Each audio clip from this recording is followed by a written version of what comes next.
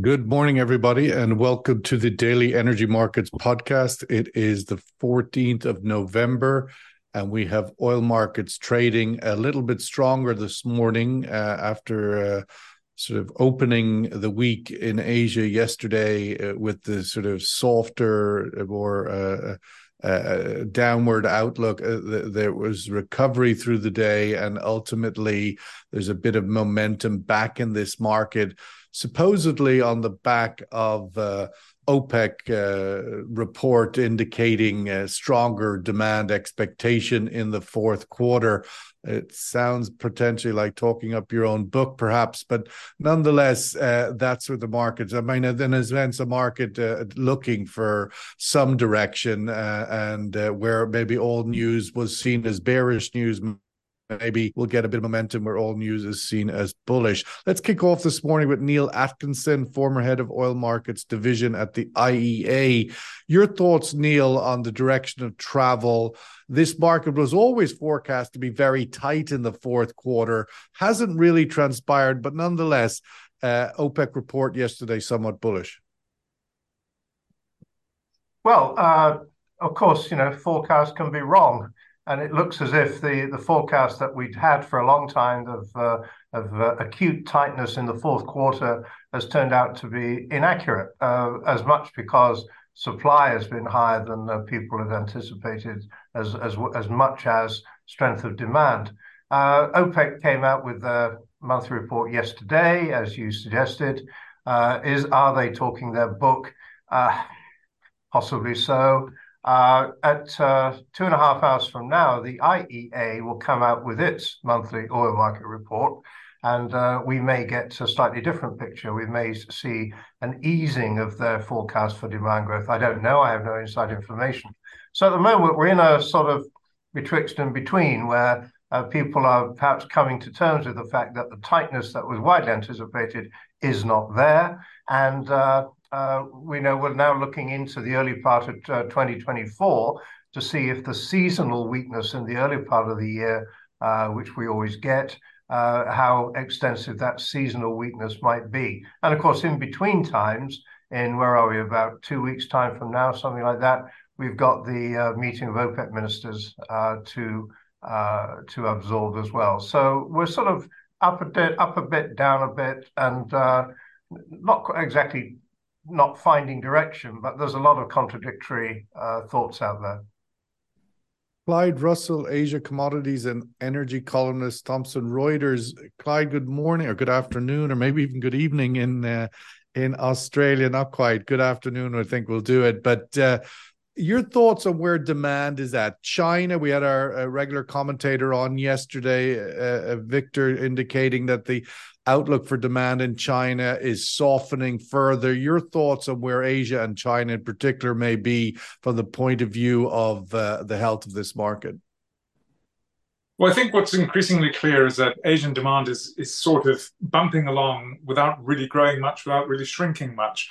I think you've seen the last sort of 5-6 months, certainly in the second half of this year, that it's eased back a little bit, for the region as a whole. And that's largely because China has sort of eased back on buying or importing crude oil from the high rates that it did at the beginning of the year. So yes, the narrative of a strong fourth quarter is yet to show up in the data that we've been seeing. What we are seeing is not a collapse on demand by any means, but not that sort of strong growth that's going to get to those sort of forecasts of world growth of 2.4 million barrels a day this year. That doesn't appear to be happening. I think the other thing, and I know I've mentioned this before, but I'll bang on about it again, is there's quite a large difference potentially between Chinese domestic consumption and their imports. They have vast inventories of oil and products built up.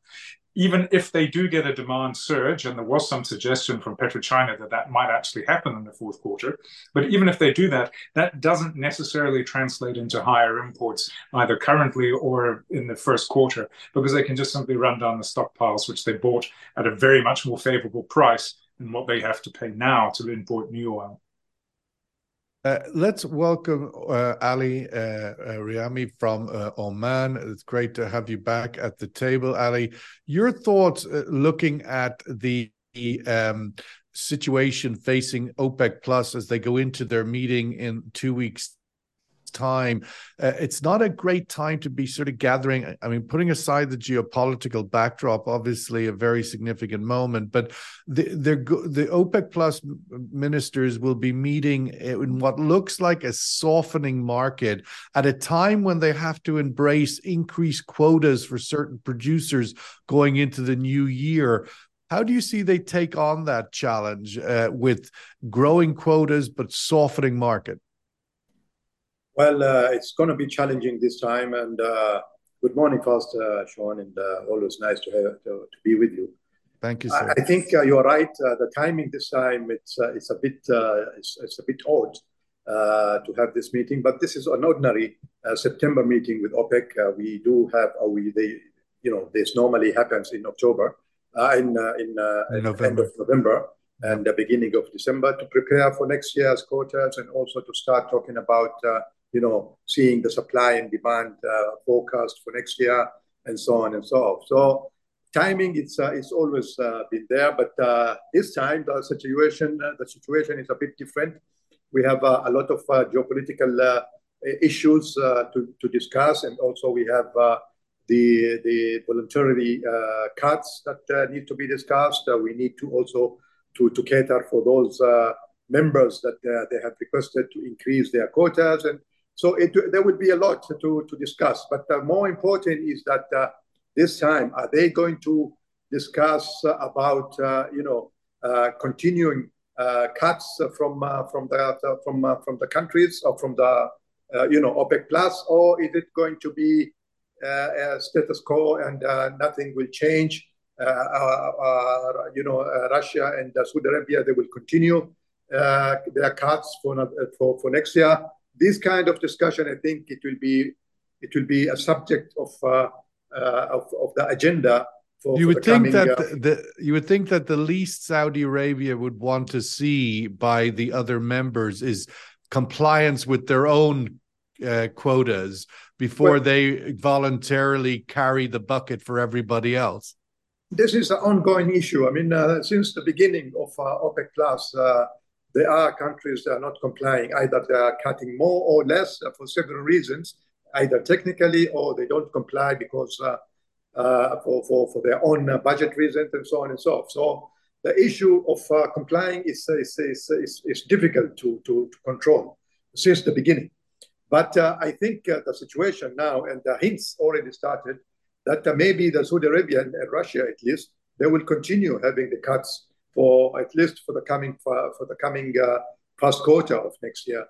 The Royal Prince Abdulaziz bin Salman, he already started saying that the market is strong, but the speculators these are the ones driving the market and so on and so forth. So there is like an indications already there that maybe Saudi Arabia will decide to continue the voluntary cut at least for the first quarter, considering that the economy, the world economy, especially China and some other countries in Asia, is not really showing some indications of growth or any healthy conditions there at the moment, at least. So I think we will see like a continuation of this cuts and also the extra cuts from Saudi Arabia and Russia for the coming at least the first quarter of next year.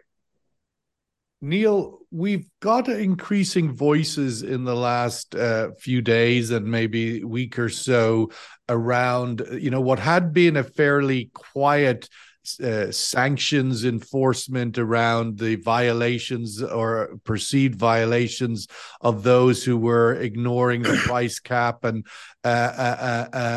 other aspects. This EU talking about another round of sanctions on Russia and so forth. Your thoughts on the meaning of that? Does it have relevance for the market that the sort of the sanctions policing department has woken up from their slumber? Well, I'm not even sure there actually is a sanctions compliance department. If there is, then as you suggest, they've obviously spent most of the summer on holiday and now gone into winter hibernation. Because what seems to be the case with the price cap is that clearly It's succeeded. Well, there were two objectives, weren't there? One was to keep oil flowing because we didn't want to see massive disruption to global oil supplies. But on the other hand, we wanted to make sure Russia didn't make very much money from it. And of course, that second part has failed. There's no doubt about it whatsoever. It's all very well the G7 countries imposing sanctions, which they're, of course, entitled to do. But other countries are entitled to take a different view. And we suggested earlier on, it may have been Clyde, I think, mentioned this, that China was stocking up earlier in the year when prices were relatively low. And of course, we've seen India increase its purchases of Russian oil massively from only 50,000 barrels a day before the invasion of Ukraine in 2021. And, 2 million barrels a day at certain points during last year and this year. So people see things very, very differently. And we've seen that Russia has managed to circumvent the sanctions by buying up old ships. We've seen that traders and other actors in the market have made alternative arrangements vis-a-vis insurance. So what we're seeing here is that, as with almost any sanctions regime you can think of over the many decades that we've seen them imposed in the oil market and in the wider economy, people find their way around sanctions. I mean, that's natural. And that has been the case with Russia. And yes, okay, there's been statements in the press in the last few days saying we need to tighten up, we need to toughen up. And you read in the press, in fact, just this morning, I'm reading in the press of some trading outfits or some insurance outfits being sanctioned by individual governments. The UK has sanctioned somebody in Dubai in the last few days. Yeah, sure, fine. But if you really want to achieve your objective of keeping the oil flowing but depriving Russia of money, then you are going to have to tighten up sanctions very, very rigorously and actually set up some kind of police force, because there isn't a police force at the moment to speak of. So, yeah, you've hit on a very important issue there, Sean. But I think we should say that earlier this year, when prices were rising and it became fashionable for people to talk about it's only a matter of time before we get to $100 a barrel, I think Western policymakers were actually probably secretly quite relieved that significant volumes of Russian oil were still in the market by whatever means. And now we're in a situation where they're going to try and tighten up the policing mechanism. We'll see how they manage to achieve that. I actually don't think they can, because the behavior of people outside of the G7 following their own economic self-interest, I believe that behavior will continue. And all of China and India. And all of the tricks of the trade have been learned now and bedded in. Sure. Clyde, the big meeting tomorrow, it doesn't happen very often. The Chinese and the American president meet. They're meeting, having a summit in San Francisco. Should we have expectations that this meeting will unfreeze this increasingly freezing relationship? Does it present a positive outlook for China next year with some relief from U.S. sort of moves to confine it? Your thoughts on this summit and expectations? Well, I must admit I fall into the sort of cynical, skeptical camp. I would sort of say that these kind of meetings are always very carefully choreographed. You don't put two of the most powerful politicians in the world in the same room without having some idea of what's going to happen. Both sides will have said what they want, and there'll be a nice public statement. It will all sound really good, but will it actually change much on the ground? I don't think so. Is the US going to lift the Trump era tariffs that it put on China? Probably not. Are they going to relax exports of chips and things like that? I would be surprised. Is China going to suddenly pull back from keeping tensions relatively high in the South China Sea with its neighbors there? I doubt it. So, it won't really change much. That said, just the fact that they're prepared to talk is a positive sign. And there is some positives that you can take away from it. It's not all bad news, but it doesn't really alter this sort of trajectory that we're on of a cooling relationship, and the idea that China is now not quite a Cold War enemy, but we're sort of no longer friends. I think that's probably, it's not going to change that, but it might just sort of ease things along for the time being. Ali, given the great geopolitical trauma in the Middle East at the moment, with Israel's invasion of Gaza and now close to 12,000 Palestinians massacred, is there a hope, an opportunity here that these, as Clyde mentioned, two most powerful men in the world could bring that to the table, that they could find alignment to help bring this to an end? Your thoughts or expectations from the region for this meeting?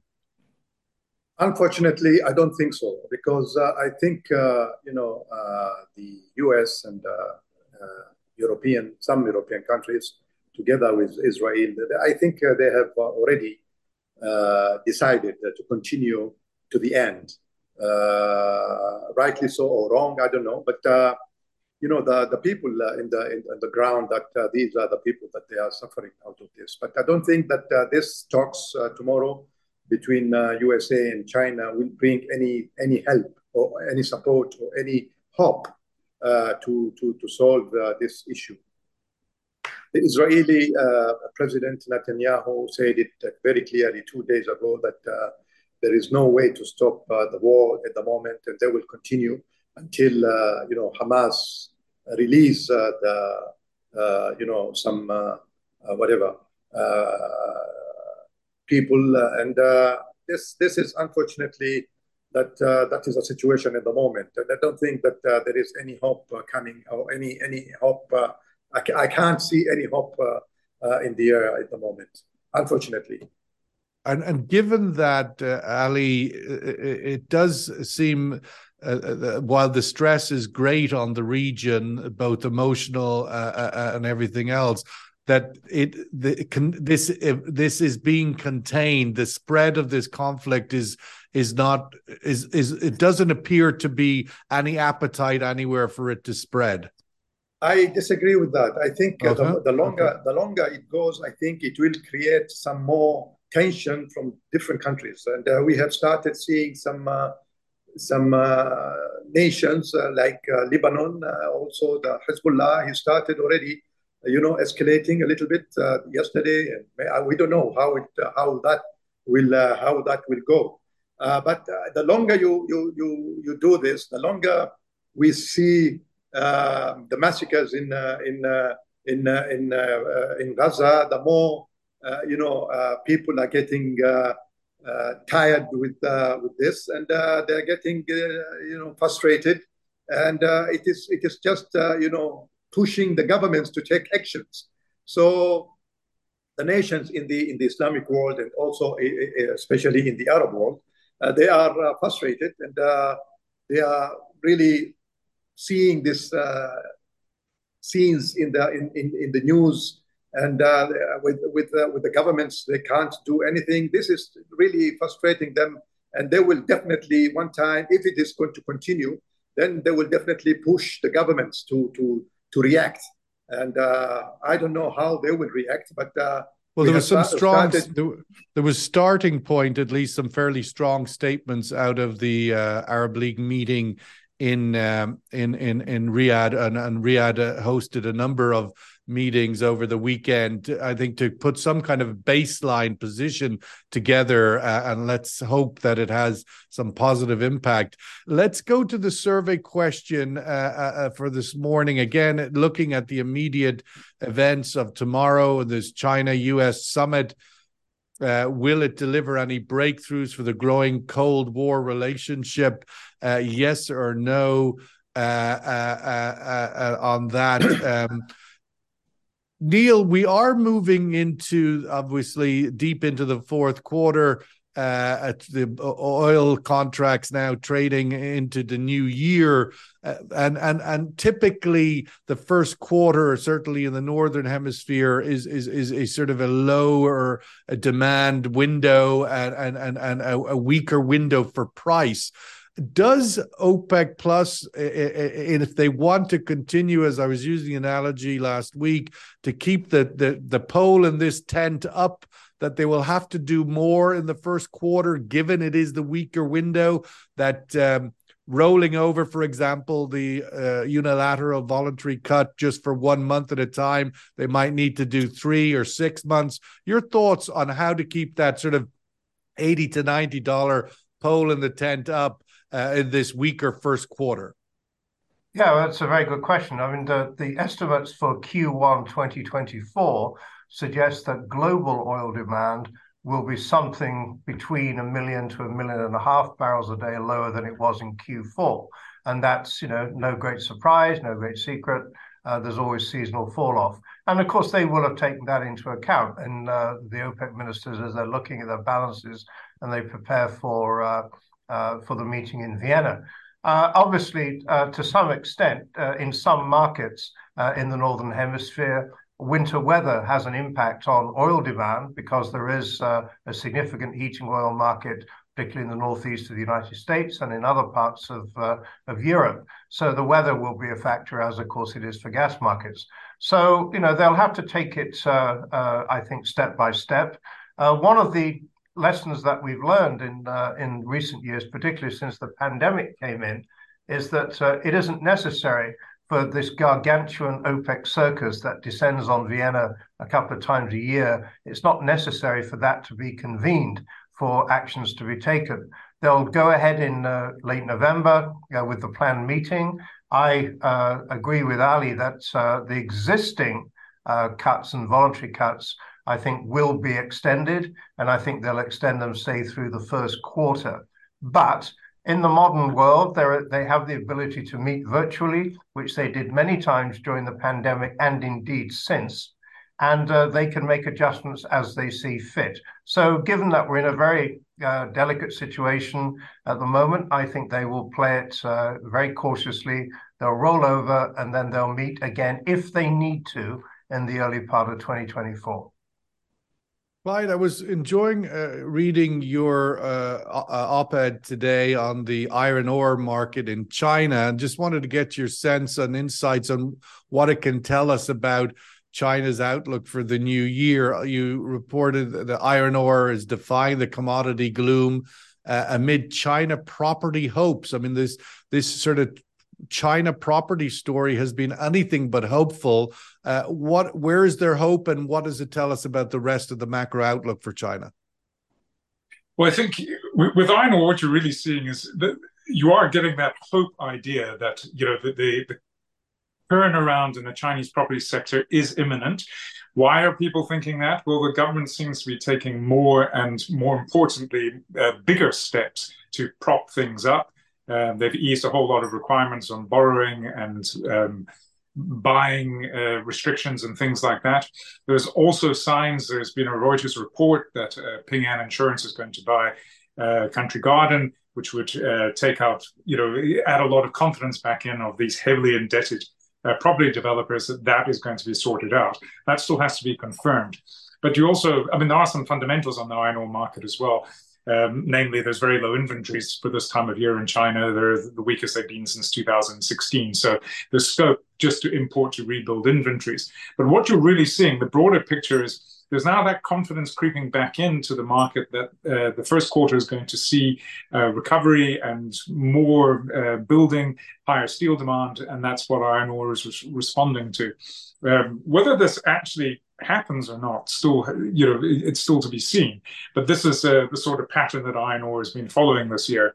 And how does this marry with? I was going to say, sort of follow. How does this marry with the heavily indebted real estate developer segment in China who have missed some payments, etc.? How does the real estate recover or get out from under that when it's still this massive debt hangover? Well, if the Ping An deal is true and is confirmed, but basically what it means is the Chinese state is going to force state-controlled banks and insurance companies to basically bail out the developers. This is not terribly unusual. It happened in the Western world on occasions as well. But I think they've actually got to the point where they've realized they have to do something. So they have to clean up the balance sheets of a whole range of developers. These are huge companies. I mean, also something like property in China is roughly a quarter of the economy. It's massive. So they now appear to be taking seriously that they need to do something about this. So if this does happen, if these balance sheets are cleaned up and these companies can actually continue to operate, build new residencies, apartments, whatnot, then that confidence will come back in. And you'll start to see, the public respond to that, and they'll start buying things again. At least that's the hope. But it's probably a first quarter, second quarter story for next year rather than something right now. But as I say, the iron ore responds to this because the steel mills have to build up inventory of iron ore if they're going to actually produce more steel in the first quarter. Let's get the last word for Ali and the survey result. Ali, just sort of finishing up where we started off this morning. So not a lot of optimism in this room regarding this summit tomorrow. But is there optimism regarding the OPEC report yesterday? And it's forecast for the fourth quarter. They had predicted a 3 million barrel a day supply deficit only a month or so, or 2 months ago, whenever that report came out from OPEC for the fourth quarter, i.e. it was going to be a massively tight market.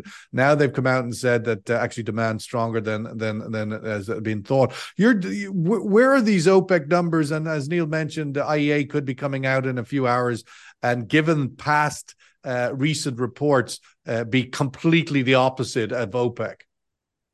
Well, this shows you that these reports can be misleading sometimes, and they can print a different picture every time they issue. These are all estimates. We always know that after 2 or 3 months from now there will come another report to reflect the more reality and actual numbers. So this happens all the time. So I normally don't really take these reports on a very serious basis, because I know 1 month after that everything will change. And this is a result of what happens this time. So I think we'll continue having this kind of discussion every time the reports. Now it became more, I don't know, for some reason, now these reports are becoming more important to the media than used to be before. I mean, every time there will be interviews asking people, how do you think, what do you think about it starts to feel it's like they took a page out of the Goldman Sachs book, say the biggest number possible, $200 oil barrel, or it's like, get the headline and let it have its news cycle, and then you have yesterday again Sachs, they have revised their prices for next year to 98, I think, out of 150 before. So you can see that how this reports and how this people are really, sometimes they can go out of everybody's expectation, actually. Even the guys who are paid the biggest bucks at Goldman Sachs still get it 50% off. So and probably still get a bonus, but that's the way of the world. They should hire me, because I've always been trying to give the reality. Yeah, well, that's probably what they don't want. They want the big sort of bullish number to it's a bit like the Chinese government. Set the target at 5% and everybody go for it. Brent crude oil, however, trading this morning at 82.75. I think notably and perhaps if nothing else, holding above 80, didn't break down into the 70s, which is probably some signal of positivity for the outlook going forward into the OPEC meeting, and the uncertainty of the OPEC meeting coming up will probably in itself create a slightly bullish tone, because as His Highness, the Saudi Energy Minister, has done in the past, likes to surprise the market. So probably will be staying on its toes over the coming 10 days going into that OPEC meeting. Thank you so much. Great to have you guys back at the table. The insights of the three gentlemen, Neil Atkinson in Paris, Clyde Russell in Australia, and of course, Ali Rayami sitting in the middle in Oman. Thank you very much for your insights today. We'll catch you all very soon. Thank you.